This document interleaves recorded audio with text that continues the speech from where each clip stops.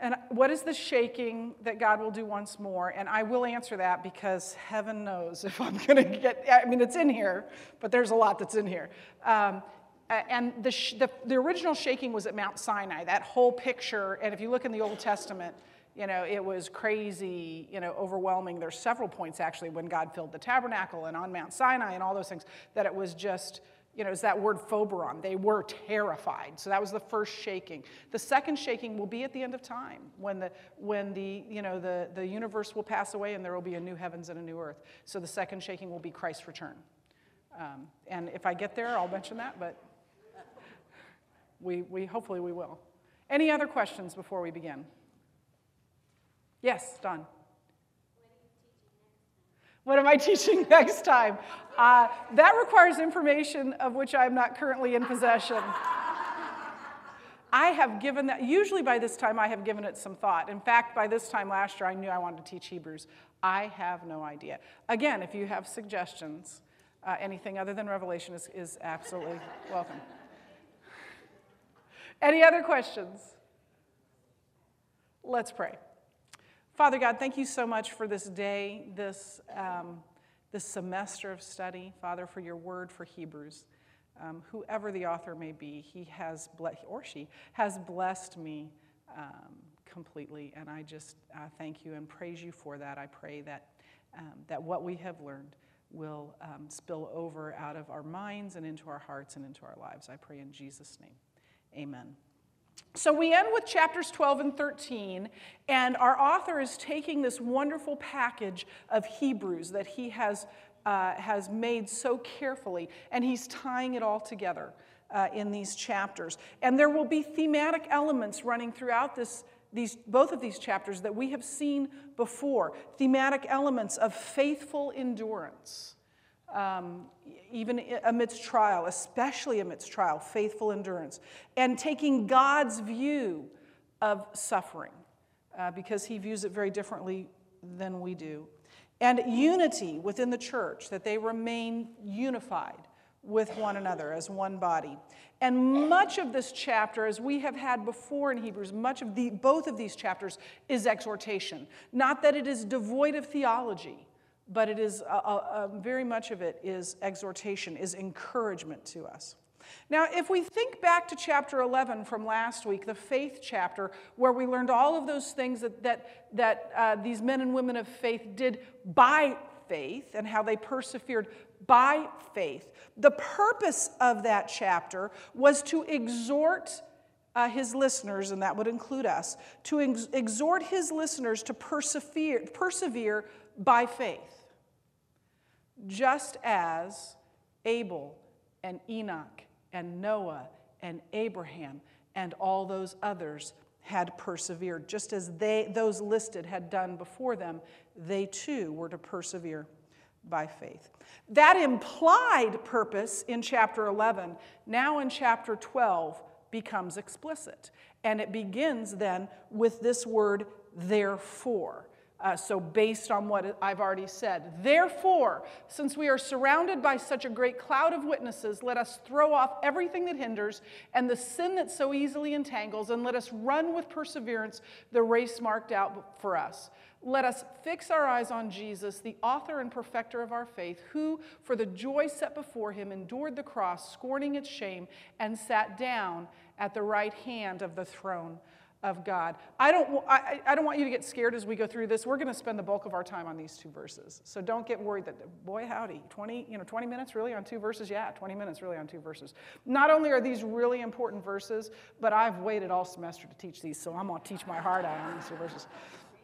Amen.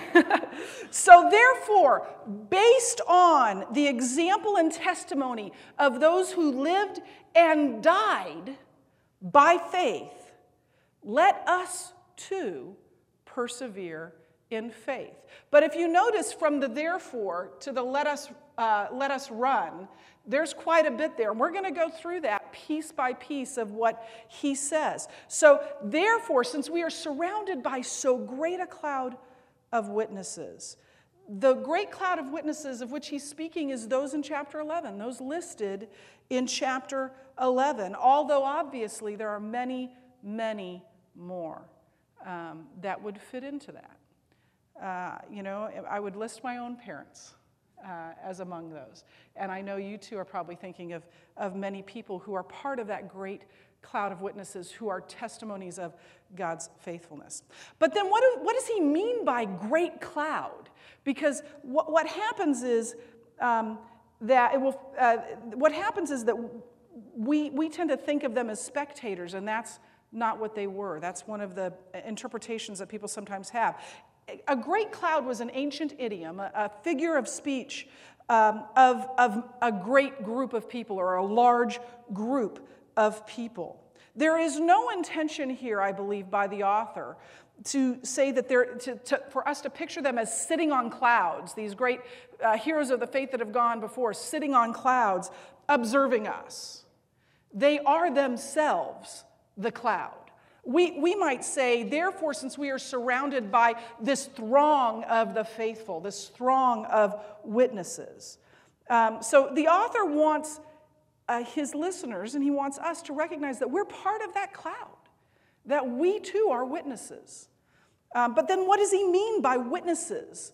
Well, one interpretation, and probably the interpretation I heard first and how it's often interpreted, is that they are witnessing us, that they are like spectators cheering us on. So this, the idea of surrounded and the idea of a cloud is like we're running a race and they're going, go Amy. But I don't believe that that's what our author intended, primarily because it doesn't fit the context of Hebrews. Because in Hebrews, the purpose our author had in using those who have gone before us, or those who have testified, is to say that they have testified to the faithfulness of God. That they serve as examples to us of those who have lived faithfully. The language here is not, even though he will use a race imagery, the language here is not that of spectators in a forum, in a stadium. The language is courtroom language. They are not witnessing us. They are witnesses testifying to the faithfulness of God. They are taking the stand and testifying that God is faithful. And so they were able to live by faith. So these are people, this great cloud of witnesses, are people who bear witness, both to us and for God. They are bearing witness to us, and they are bearing witness of God, which much better fits the context both of chapter 11 and of the whole sermon letter of Hebrews. And there is undoubtedly great encouragement that is to be derived by those who have been there, done that. That those who have been through what we have been through can give to us. And so that would have been very important for the original hearers of Hebrews.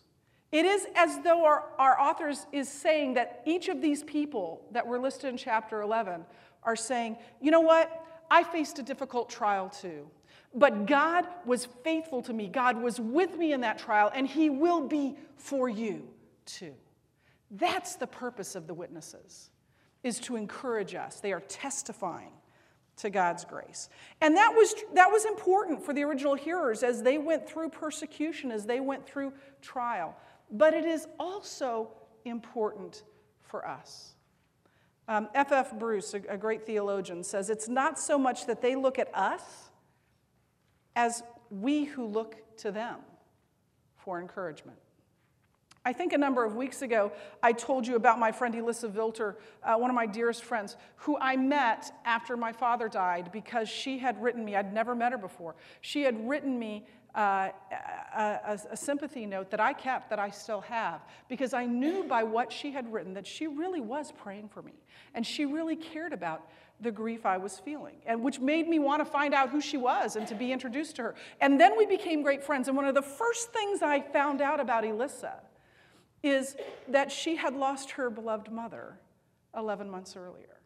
And so as I walked through that grief, she understood what I was feeling. And in fact, to this day, I get a note on February 12th from her, and she gets one on March, I think it's 13th, from me, because we understand what that's like. And so that been there, done that I've been through this, and God was faithful to me in my grief, was so comforting for me and so encouraging and so important for me as I have continued to walk through that.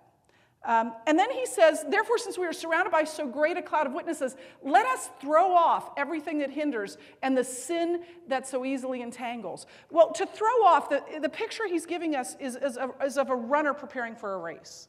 And maybe not just preparing for a race immediately, where they would literally throw off their clothing, all of it, which I don't think he means for us to do that literally. Although I did meet a woman once, I think I've told some of you this, a woman once who tried to tell me that she wanted to go return to exotic dancing as a form of ministry. And she did not like that I told her that God wouldn't call her into that. But that's not what the author is trying to tell us here. It also can refer to the training process where the athlete might try to shed excess weight, shed body fat in preparing for the race. The thing that our author is saying here is that we are to push aside anything that would hinder free movement, anything that would hinder us in our race. So what are they then to throw off? They are to throw off anything that hinders them in this race. And that hindrance probably means, that phrase probably means that what hinders you,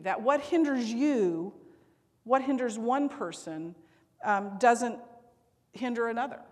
So it would be different from person to person.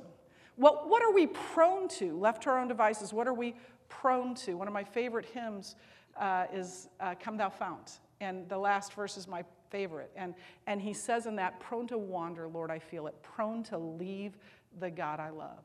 What is it that makes you prone to that? That by your natural inclination would cause you to turn away. And I know what mine is. My own laziness, my own apathy, my own anger, but yours would be different.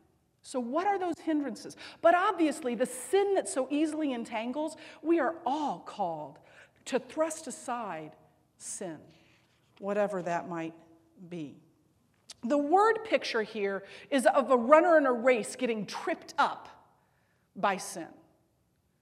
And we've all seen that in races. The thing I thought of was, I saw this years ago, and I searched YouTube for far too long, trying to find video of this. I'm telling you, I promise to you, what I'm about to tell you is entirely true. I don't know if any else of you remember it, but a number of years ago, they tried to make gymnastics more of a spectator sport. And so they had these competitions that weren't the major competitions to see who goes to nationals. It was just for people to come watch. And one of the things they did was they allowed the girls to wear costumes. Not the leotards that don't hinder them, but costumes. And this one girl got up to do her floor exercise in a genie costume with the pantaloon pants that went down. Okay, she made her first pass. I should not laugh because the poor thing. She made her first pass, and as she was running, she began to lose the pants. She probably should have stopped, because by the time she finished her flip, they were around her ankles and she landed on her face. She should have thrown off those pants that were hindering. And I never saw that on TV again. I think they said, you know what? Bad idea. Bad idea to not, let's stick with the leotards. That's the picture the author is trying to get us, is when we run the race of life in our genie pants, we're going to get tripped up. We need to throw off those things that tend to hinder us. And then now we get to the main clause. Doing all those things, let us run with perseverance the race marked before us. Now, this race is not a competition. We're not running against each other. There's not you win, I lose. All of us who finish the race, we're all winners. We are simply striving to finish the race. And the race is a marathon.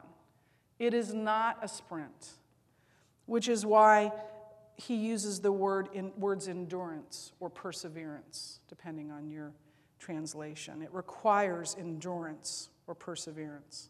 It requires sustained effort over time.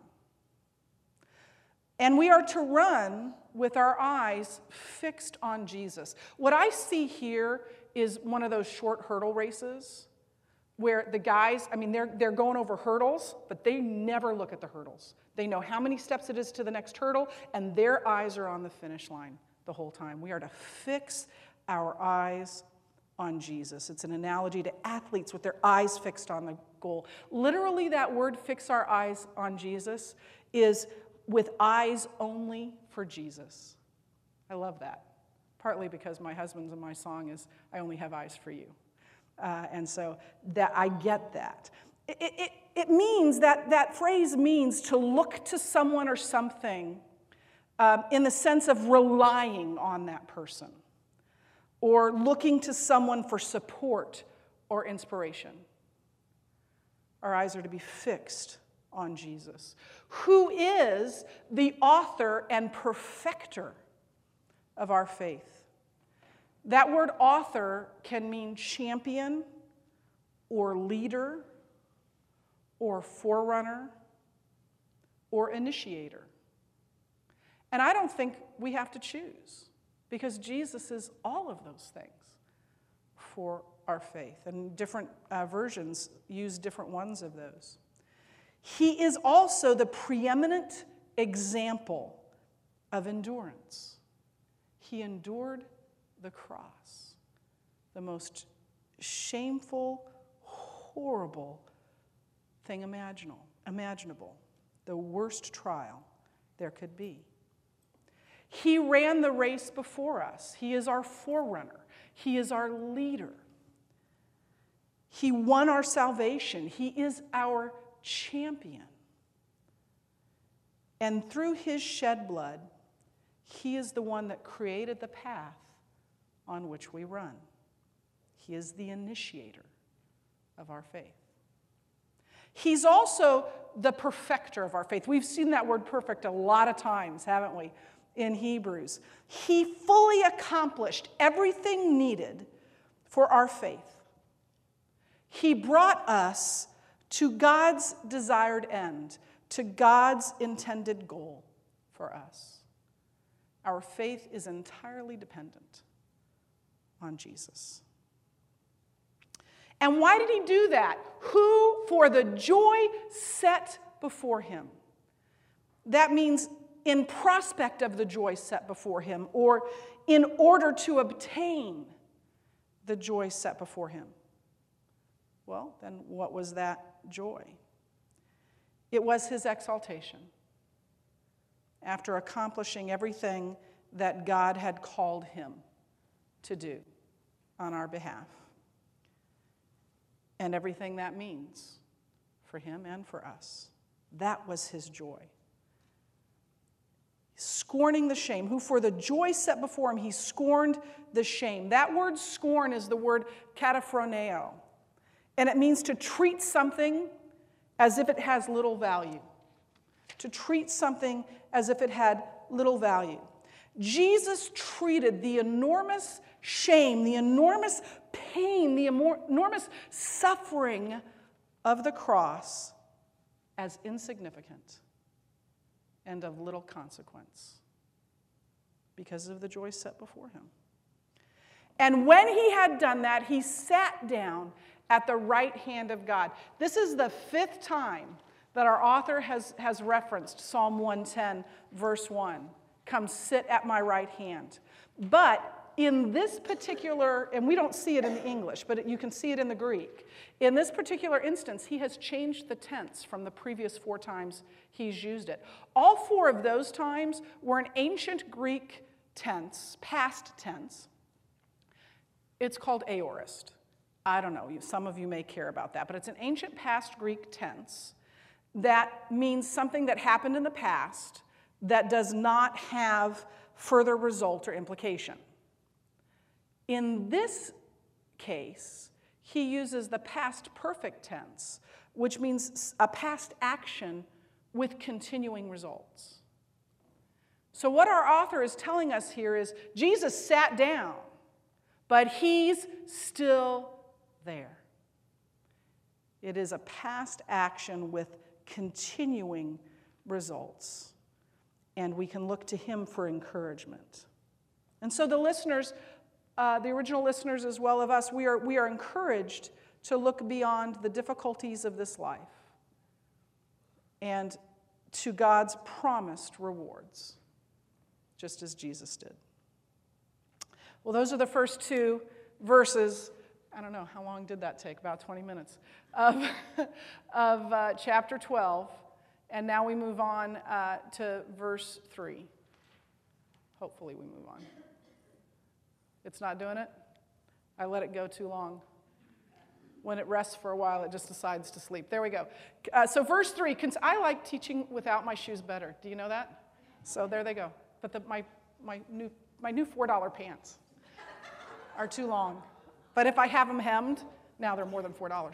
Okay, consider him who endured such opposition from sinful men so that you will not grow weary and lose heart. So consider Jesus. This verse is a transition from Jesus and his mistreatment, from moving from the mistreatment of Jesus to their own trials, to the trials of his listeners, in hope that they too might scorn their own shame, consider of little value as insignificant when weighed against the eternity that awaits them. To consider their trials as insignificant. Now that word consider means careful deliberation. Consider something carefully.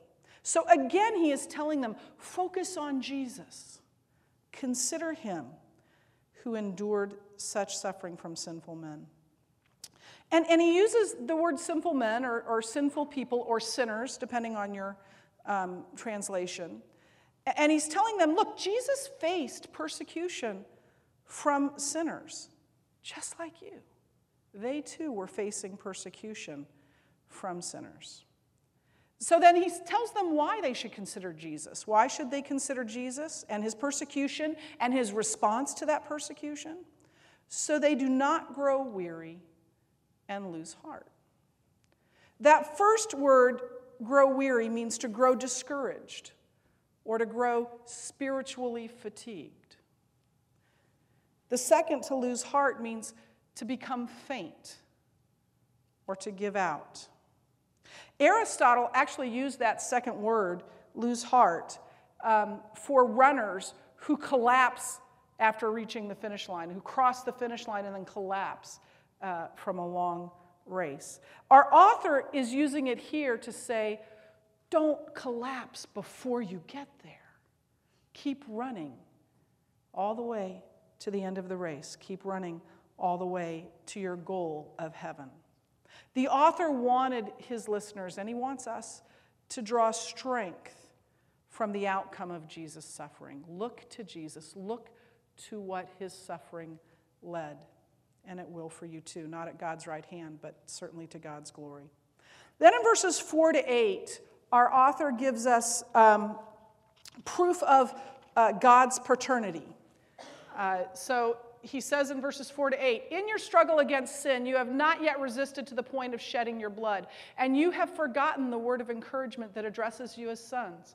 My son, do not make light of the Lord's discipline, and do not lose heart when he rebukes you, because the Lord disciplines those he loves, and he punishes everyone he accepts as a son. Endure hardship as discipline. God is treating you as sons. For what son is not disciplined by his father? If you are not disciplined, and everyone undergoes discipline, then you are illegitimate children and not true sons. So he's taking this look at discipline, of the trials they are going through, and giving them kind of a different view, putting a spin on it, sort of. And he's talking about the impact that those trials have on our faith. The original listeners may have wondered why God would allow this suffering into their lives. Why would he allow them to suffer persecution? They may have even doubted God's love for them. That is a very, very common response. throughout all time to trials. And so then our author uses Proverbs 3:12, which is the word of encouragement that addresses you as sons, to make this point. The point our author is making is that the fact that God disciplines us is proof that we are his children. His discipline is not arbitrary. Rather, since God is a loving father who desires the best for his children, his discipline is evidence of his love for and his commitment to them. The author wants his listeners to see in their current trials and their current difficulties God's hand lovingly training them in right character. Which is why he says, don't make light of God's discipline. That word, to make light of, is a synonym of the word scorning. And so what he's saying is, don't consider God's discipline as insignificant. Don't consider God's discipline as being of little value. It has a purpose. God has a purpose in our suffering, whether we see it or not. But then the verse from Hebrews uses this word punishment, which gives us an entirely, discipline we can see, the kid's going with a fork over to the outlet. I need to lovingly remove the child from that. We can see that, but punishment, that just brings up these sort of harsh images for us. And I think that that's kind of an unfortunate translation, because what that word actually means is loving parental training, intended to change attitudes and behavior. It is done in love. Truthfully, all discipline, all punishment should be done in love. And that is the case with God. Not always the case with us, but that is the case with God. So God is not abusing his children. He's not saying, boy, you sinned, I'm going to get you. He's not abusing his children. He is using the abuse of sinful people to bring about his own good purposes in the lives of his children. It is not unlike what Joseph said after all that he went through, and he was faced with his brothers again, and they were going, dude, we are sorry. And he says, no, what you meant for evil, God meant for good. God is taking the abuse of sinful people and turning it around, turning it inside out for his good purposes. Now, I want to make a little clarification, a little word on this idea of discipline. Because our author is not necessarily saying that they are enduring this because they have sinned, that this is God's response to their sin. You sinned, I'm going to put you in jail. It is not necessarily God disciplining them for their disobedience or sin. It can be. God does do that. God does discipline us for our sin, and it can be in response to disobedience or sin. God does that, and we as earthly parents do that. But that is not necessarily, in fact, I'm going to go so far as to say, I don't think that that's the picture that he is trying to draw here. Because there's another type of discipline. Discipline is also used in a positive sense to train to reach a goal. Not unlike athletic training, which is difficult. It's a trial. But there's a goal, there's a purpose in mind. Either way, we need to remember that the purpose of God's discipline, whether it's for sin or whether it's for training, is always restorative. It's never to punish. It is always restorative. It always has a redemptive purpose to bring us back to him. God uses trial and difficulty to grow us in righteousness. I used to get the FCA magazine when I was an FCA leader, and I got one month. This is a long time ago. And I was flipping through it. I really couldn't read it. And I saw that there was a chick there that had run the Ironman triathlon in Hawaii. If you don't know what a triathlon is, it's 3 events, okay? You swim for 2.4 miles. Then you hop on a bike. and you ride it for 112 miles. And then after you've done that, immediately after you've done that, you run a marathon, 26.2 miles. And this chick was toward the end of her 26.2 miles, and she looked like she was going to lose heart right there. She was going to faint. She looked almost dead. I was like, whoa, hard triathlon, and kept going, and didn't read the story, didn't anything. And then some time later, went up to Minnesota to see my very dear friend and college roommate, Tammy Metcalf-Filson. And she said, did you see my article in the FCA magazine? And I said, what article? She said, well, I did the Ironman. I said, yeah, I know you did the Ironman. Did you see my article? I said, no, I guess I didn't. And she brought out the magazine. I'm like, oh. I did not even recognize. At this point, I'd known her for nearly 15 years. Very, very close friend. It was a picture of Tammy. She made it. She did the whole thing. She trained I knew she was training. She trained like crazy. She already had 2 kids at this point, had adopted a third. Now they have 8. But anyway, I know. I love Tammy. Tammy is wonderful. If you're listening to this, Tammy, I love you. She had worked like crazy. She's probably the most disciplined human being I've ever known. I don't know why she has anything to do with me, but she's very disciplined. And it was not fun for her to do that, but it was productive. She achieved a goal, and that's a point our author is just about to make as he continues his exposition. He says in verse 9,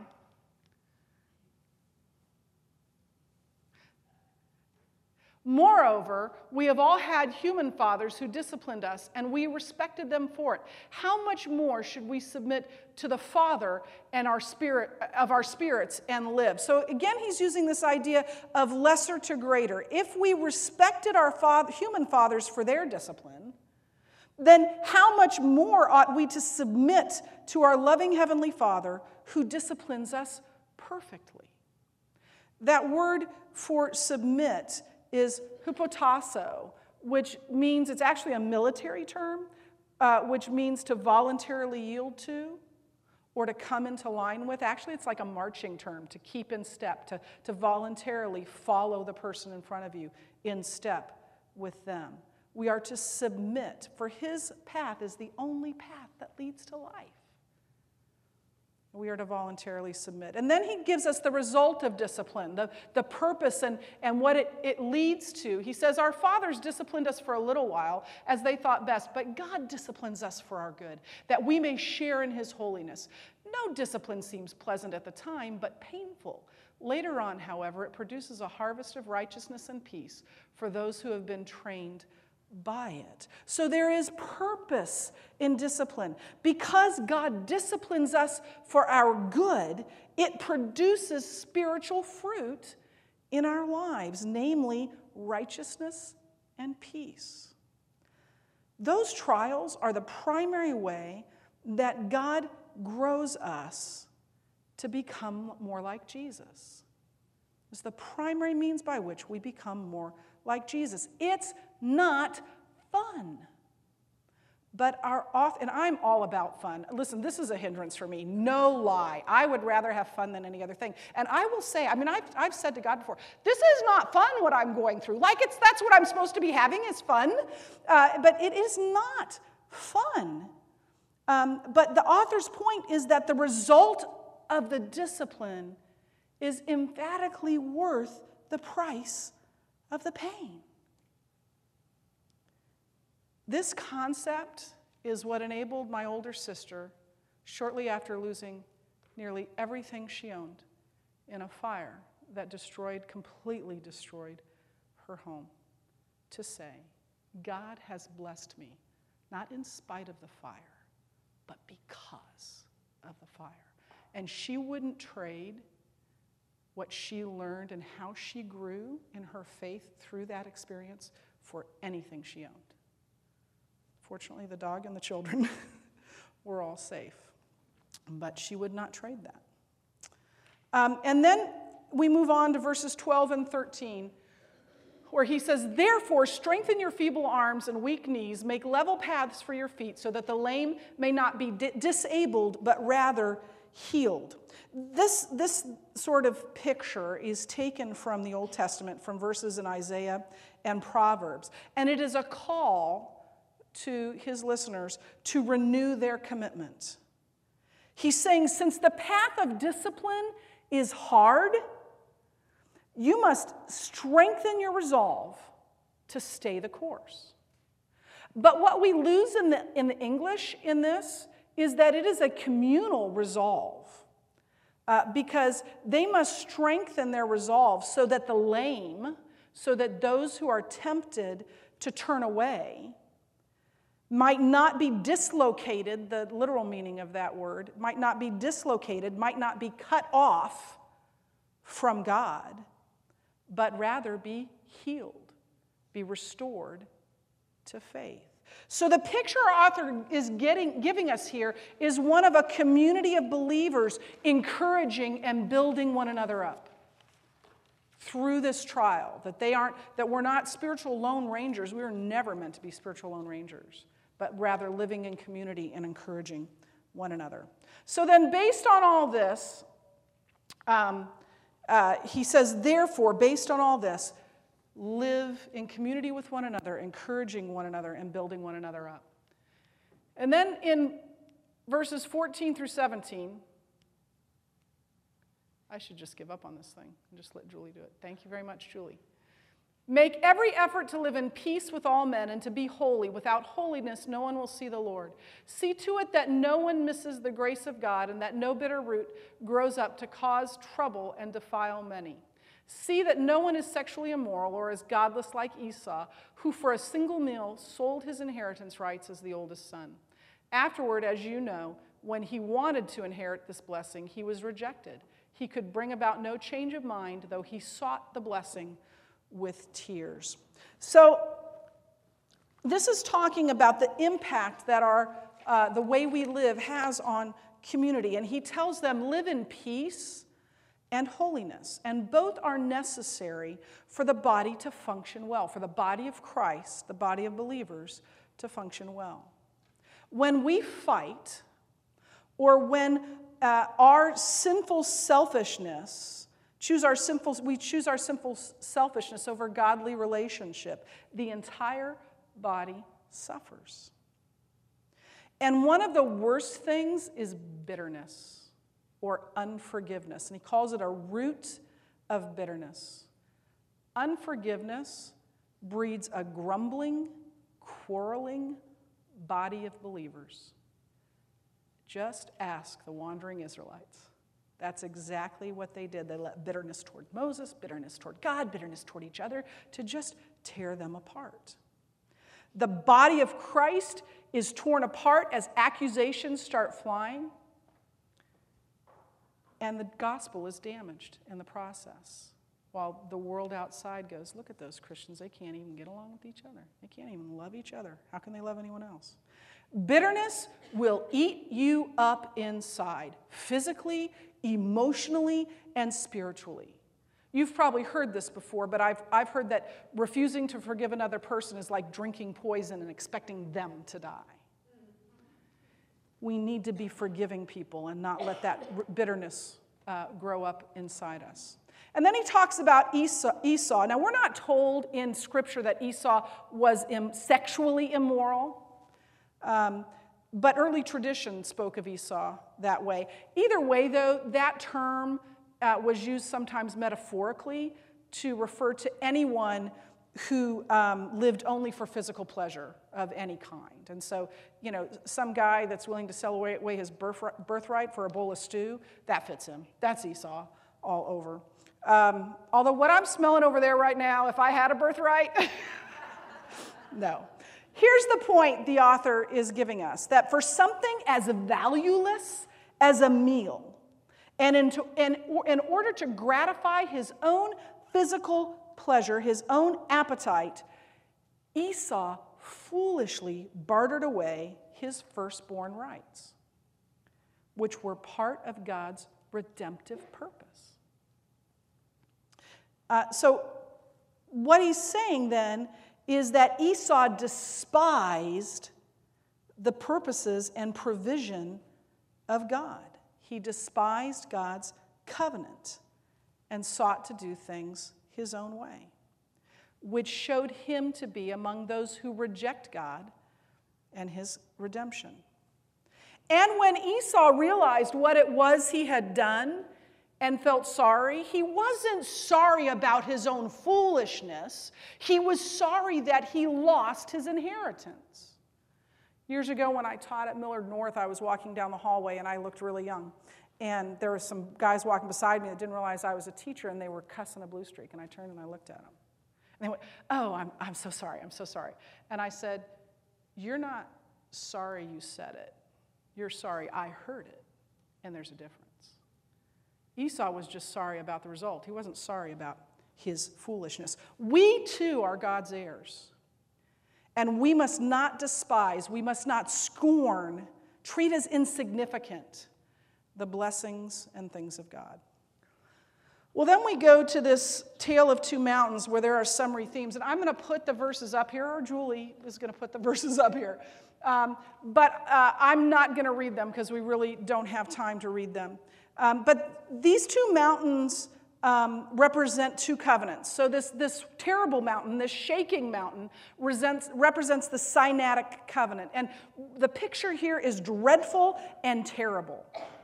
If you look at those words, everything about them is to give this sort of nightmare movie that was going on. The Old Testament accounts are of a people who were terrified by what they saw, by what they heard, even by what they smelled. They were absolutely terrified by God's presence. God's presence caused a meltdown of sensory overload for them. Even Moses freaked out. I mean, it was a scary situation. And there was no way that they could draw near to this mountain on which dwelt a God who was a consuming fire. If an animal even got close enough to touch it, he died immediately. So then he pictures a second mountain, which is Mount Zion, which represents heaven and God's dwelling place, and the new covenant in Christ's blood. And the words here are of a joyous, angelic celebration with God's people. Way better than any sporting event, even Husker football. Although as I drove into Lincoln the other day and the stadium was over here and the baseball stadium and the new basketball, I'm driving along, there's music playing, I go, "Go Big Red!" I just had to. But way better than any of that is this joyous heavenly celebration. In 1 Corinthians, pretty sure it's 1 Corinthians, Paul says, "No eye has seen, no ear has heard, no mind conceived the joy that awaits us," what God has awaiting for us in heaven. Because of Jesus, we can draw near to that mountain. We will one day draw near and be in God's presence. And we can draw near to God boldly, with confidence, and with utter joy. Well, then in verses 25 through 29, he gives them a final warning. And again, I'm not going to read this to you. I was planning to, but we really need to finish. And it says, "Don't refuse him who speaks," which means don't refuse God.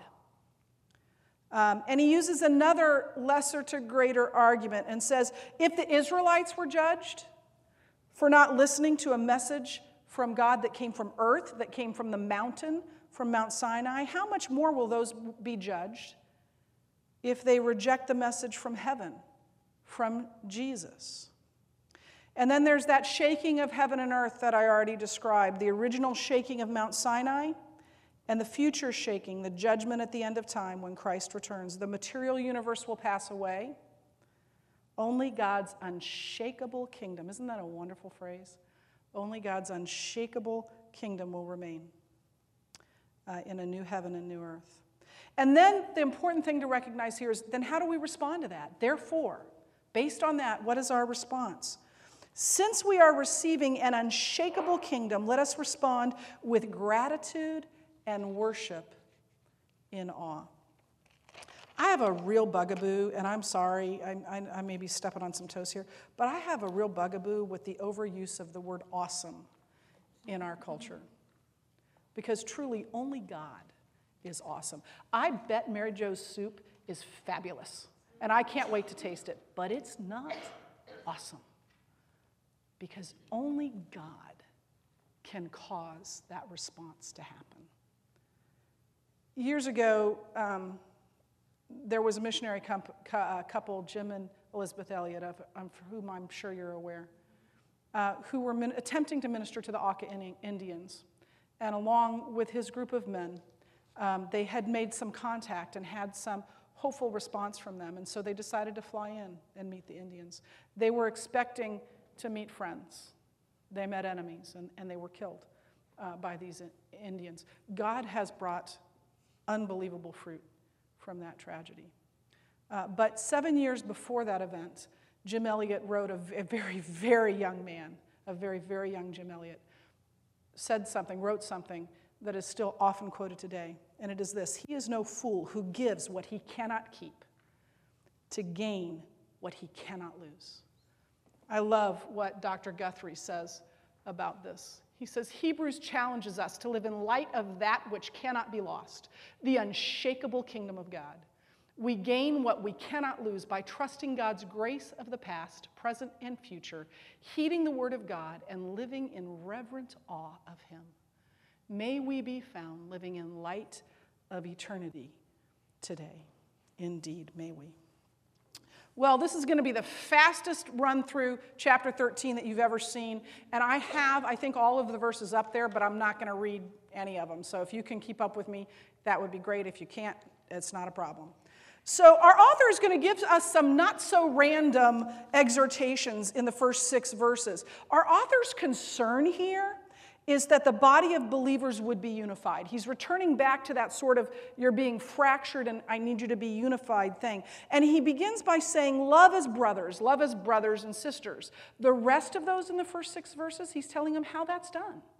How do you love as brothers? You love as brothers by showing hospitality to other believers. You love as brothers by caring for those in need. Specifically, he talks here about those that are in prison.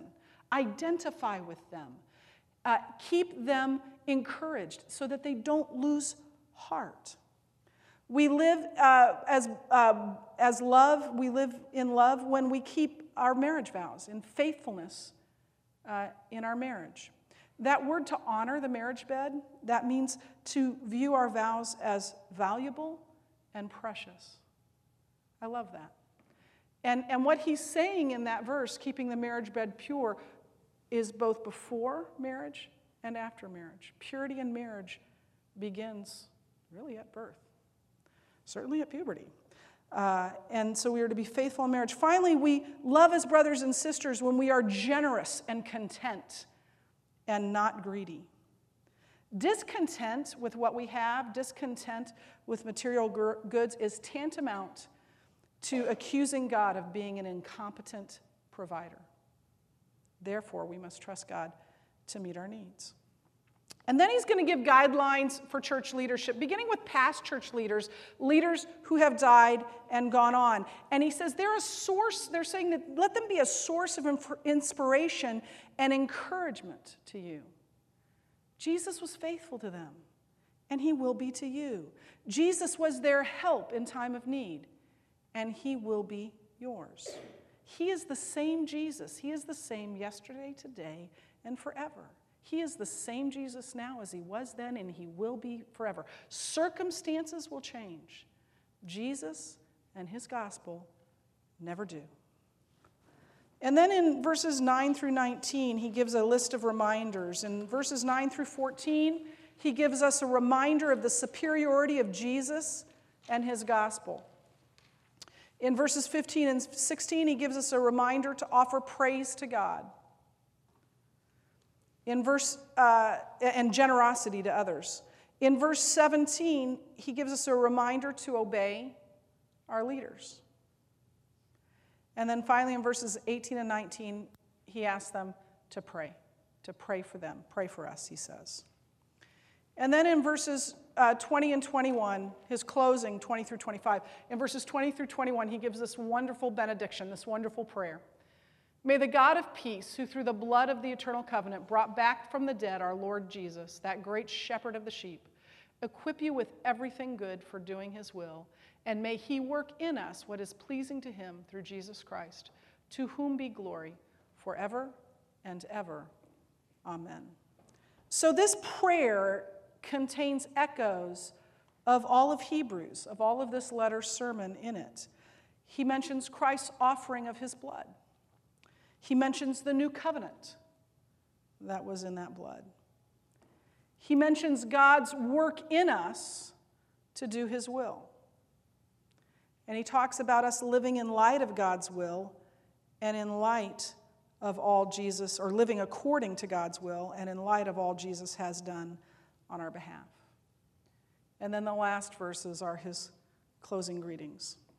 You know, ladies, as we approach Easter, I can think of no better way to prepare our hearts for that celebration than this book of Hebrews that we've just studied. God still speaks through his Son. God has provided complete forgiveness for us through his Son. And God has provided a way for us to be in relationship with him through his Son. Jesus is truly better than any other way.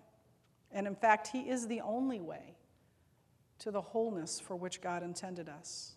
For he is the only one who endured the cross for us. He is the only one who was raised to new life for us. And he is the only one who is now and forevermore will be seated at the right hand of God, clothed in glory and honor. Ladies, Jesus is our risen and reigning Lord, and he will return for us one day. How can we not, in reverent awe, bow before him in praise and worship? Amen? Let's pray. Father God, thank you. Thank you for this book, this letter, this truth that we have studied this semester. Thank you that Jesus is seated at your right hand, having accomplished everything we need to be in relationship with you. Thank you for the promise that one day we will be there too. I pray it in Jesus' name. Amen. Before you guys get up, let's give Amy let's show her our appreciation of the semester. And each of the ladies have taken a moment to write about how much the study and you have meant to them, and so we'll let you enjoy those over the next Thank you. I appreciate hours that. or days. Yeah. Thanks. Yeah, I have a little reading to do. Thank you so much. I am humbled by this, that you show up every week, and just so grateful for each and every one of you. And let's, should I pray for our meal? And let's eat. Father God, thank you for your provision in our lives and for this meal you have prepared. Bless it to our bodies that we might live and serve and honor you. I pray in Jesus' name. Amen. Thank you so much.